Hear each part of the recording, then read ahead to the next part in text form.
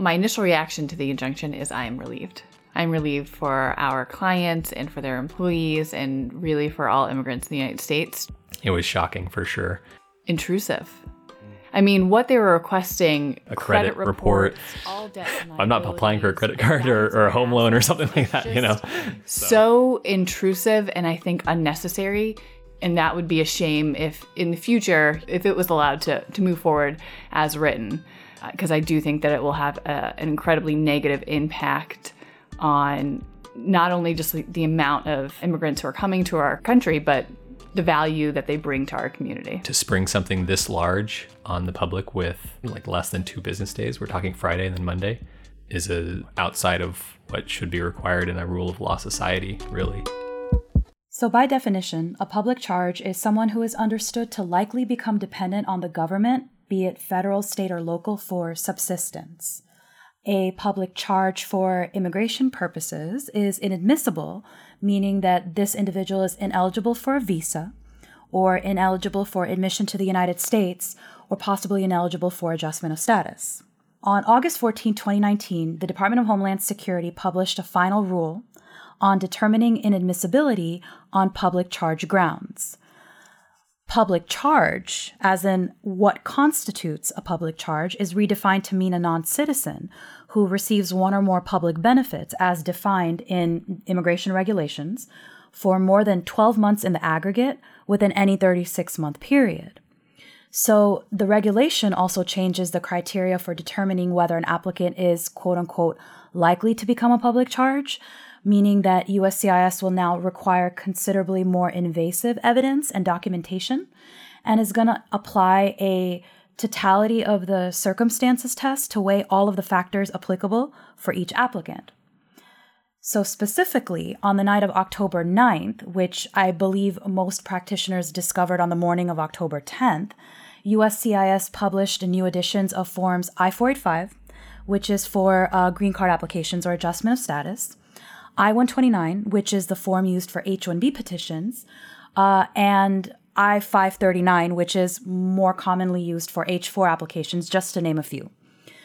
But more problematic, in my opinion, was USCIS also created a new form, the I-944 form, which all adjustment applicants are required to complete and submit, which is an 18-page form that goes into significant detail about an applicant's financial condition. The new forms were to go into effect on Tuesday, October 15th, which essentially resulted in advance notice of 3 business days. But late this afternoon, a federal judge in New York issued a temporary injunction against the Trump administration's public charge rule, which essentially prevents these forms and the new rule from going into effect on October 15th. So although we are now in the process of observing how long the injunction is going to last and what the next step is going to be, we do think it's important to call out the new evidence that's now going to be taken into consideration, the types of questions that our clients are going to be asked, and some of the new documentation that will now be required for purposes of a lot of our filings. So in terms of evidence, criteria that will be taken into consideration now includes income, assets, age, health, education, but now adjustment applicants will be required to provide evidence of all debt, government assistance requested in the past, or a government assistance or public benefits that the individual has applied for and recently withdrawn from, and also English skills in terms of proficiency in the English language. Required information and documentation will also includes information about mortgages, car loans, credit card debt, education loans, tax debt, liens, personal loans, credit score, bankruptcy history, health insurance, whether or not the individual has ever benefited from Medicaid, SNAP, SSI. All of this is now being requested. The adjustment, assuming this rule does eventually go into effect, will require not only disclosure of this information in the form of information, but also documentation in support. So essentially what happens is, as a result of the new final rule, which I believe is still eligible for some notice and comment until November 12th, consular officers and agencies are given further instruction in terms of what must be considered when making a determination as to whether or not someone is a public charge. And then within the case of USCIS, there are certain forms that have been revised to incorporate the public charge analysis into petitions and applications where these sorts of questions have historically never been asked. So here's what happens with immigration practitioners around the country. On October 10th, we wake up to the fact that there are certain forms that have been revised the night before, right? And of the forms that have been revised, one is the I-485, which is the form that's required for a green card application. The other is the I-129, which is the form that is used for an H-1B petition. And the other is an I-539. One common use of this particular form is the H-4 application, okay? All of a sudden now, these revised forms contain lengthy sections in which USCIS is specifically asking whether or not the applicant or beneficiary has ever at any point applied for or received some sort of like a public benefit. In addition, and what I personally find to be the most troubling, is that a new form was released called the I-944, which is now, or up until this afternoon was, as of October 15th, required for all adjustment of status applicants, which is essentially 18 pages of extremely detailed and comprehensive financial requests. So now, for the first time in history, adjustment applicants are going to have to provide itemized lists of all debts and liabilities down to mortgages, their credit score and credit history, liens, personal loans, student debt, and so on and so forth. In addition to providing this information, applicants will be required to provide documents in support of this newly requested information.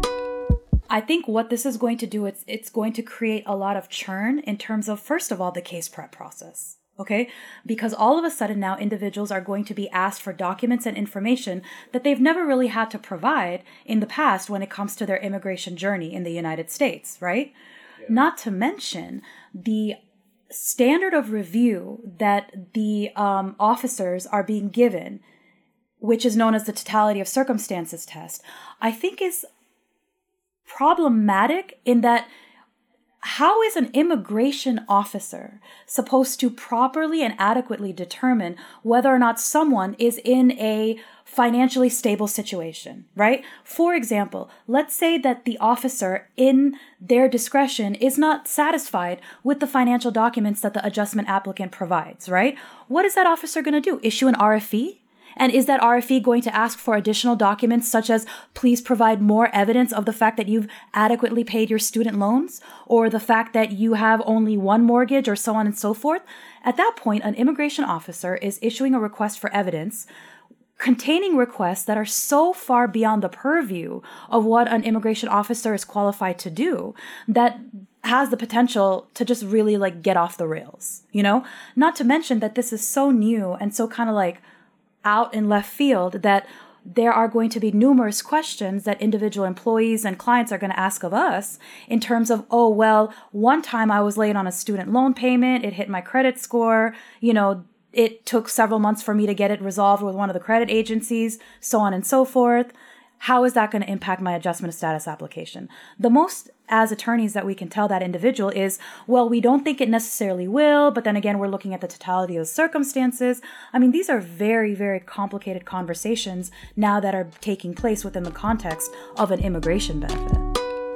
So I think for anyone who's in the backlog, you know, if you're from India or China, these are things that maybe you can start getting together. They're not, you know, if you're a few years away from being current, you know, there's obviously materials that you can work on. But for the folks that are current and eligible to file for adjustment of status, instead of just having to produce the medical examination, now you're going to have to produce things like, you know, tax returns, evidence of health insurance. You're going to have to get your credit report. And these are, I would say, confidential and personal information that you're going to have to turn over to your attorney. And generally what we'll do is, and I think, you know, we're still learning the form and digesting all this information, is we'll provide folks with a list, but at the end of the day, foreign nationals need to be prepared. They're going to have to start disclosing a lot more, I would say, personal and private information to not only their attorneys, but also the government if they want this benefit. What the government is looking for in terms of benefits received. So they want to see if individuals have received any sort of federal, state, cash assistance, income maintenance, SSI, temporary assistance for needy families. And these are all on the instructions for the I-944. So I think we're going to have a lot of questions in terms of if individuals have received some sort of state or federal benefit in the past, does it qualify as something that has to be disclosed, or whether it's something that's exempt here.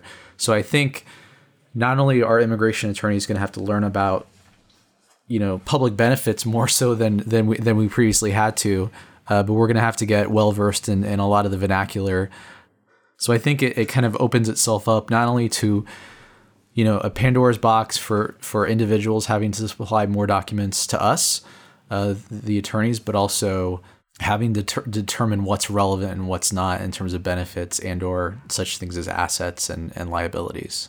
But what we do not know is when they say that they're going to weigh something negatively versus weigh something positively in order to apply the totality of the circumstances test, what that actually means, right? So here are some of the questions that, have occurred to me. So for example, let's say you have an individual who has been here on an H-1B for several years. Maybe this individual's from India, and they are finally getting to the point where they are eligible to apply for adjustment of status. And unfortunately, the applicant is diagnosed with cancer and cannot work, right? And has a terminal illness. So this individual has lived in America for a very, very long time, probably has health insurance, right? But is terminally ill and can't work, but is also the primary applicant in a green card case. What does that mean? With USCIS now taking into consideration a person's age, health, whether or not the person is able to work, whether or not the person has adequate health insurance, what does that financial picture look like? I mean, even middle class or upper middle class families in the United States have fallen into hard times as a result of, astronomical medical bills, thereby resulting in the term medical bankruptcy. You know what I'm saying? So I'm just curious as to what does that look like? Is this person precluded from qualifying for a green card? Or conversely, what about the individuals who want to sponsor an elderly parent, which is a little outside of what we see on a day-to-day basis, but feels like kind of a personal example. You've got an individual who is a U.S. citizen, has been waiting for the day when they can sponsor their parent to come to the United States. This parent is living abroad, probably in a third world country, is old, obviously doesn't have a job, probably doesn't have much earning potential. You know what I'm saying? Most likely does not have proficiency in English, right?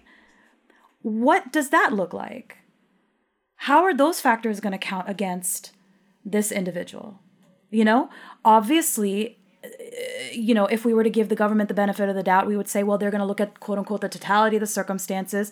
And as long as the sponsor has, sufficient income and assets and seems to be in a financially solid situation, he or she clearly can support their elderly parent, no problem, But the fact that there are people who now are precluded from working towards bringing their parents to the country, which is oftentimes a goal for so many families, just rubs me the wrong way. The one thing I would emphasize here, the requirements of the poverty guidelines. So I'm looking at the poverty guidelines on the USCIS website, and there is, as USCIS says, the following factors would weigh heavily against a finding that an alien is likely to become a public charge. So anyone making at least 250% of the federal poverty guideline for his or her household size. So just to give that some perspective, So we're talking around roughly a family of 2 or 3. So a family of 2, the poverty guideline is $21,000. For a family of 3, it's $26,000. So obviously, for our clients who are making 6 figures, they're going to have the presumption that they're not going to be a public charge. I think the biggest rub is not necessarily going to be the fact that they're going to be found to not qualify under this new public charge rule. I think it's going to be burdensome in terms of having to provide credit reports and tax documents and potentially asset reports, information for spouses, which otherwise would not have been provided. So I think it's just going to become a drain on a lot of folks just in terms of pulling together paperwork. I think the applications are still going to go through. And then I think, to earlier points, we just don't know how long, the review process for this is going to take, whether it's going to add to adjudication times or add to how adjudicators look at applications when they do these interviews. For more content and immigration updates, please follow us at EIGlaw.com and make sure to follow us on Twitter at EIG Nerds Podcast to join in the conversation. Thanks for listening. See you next time.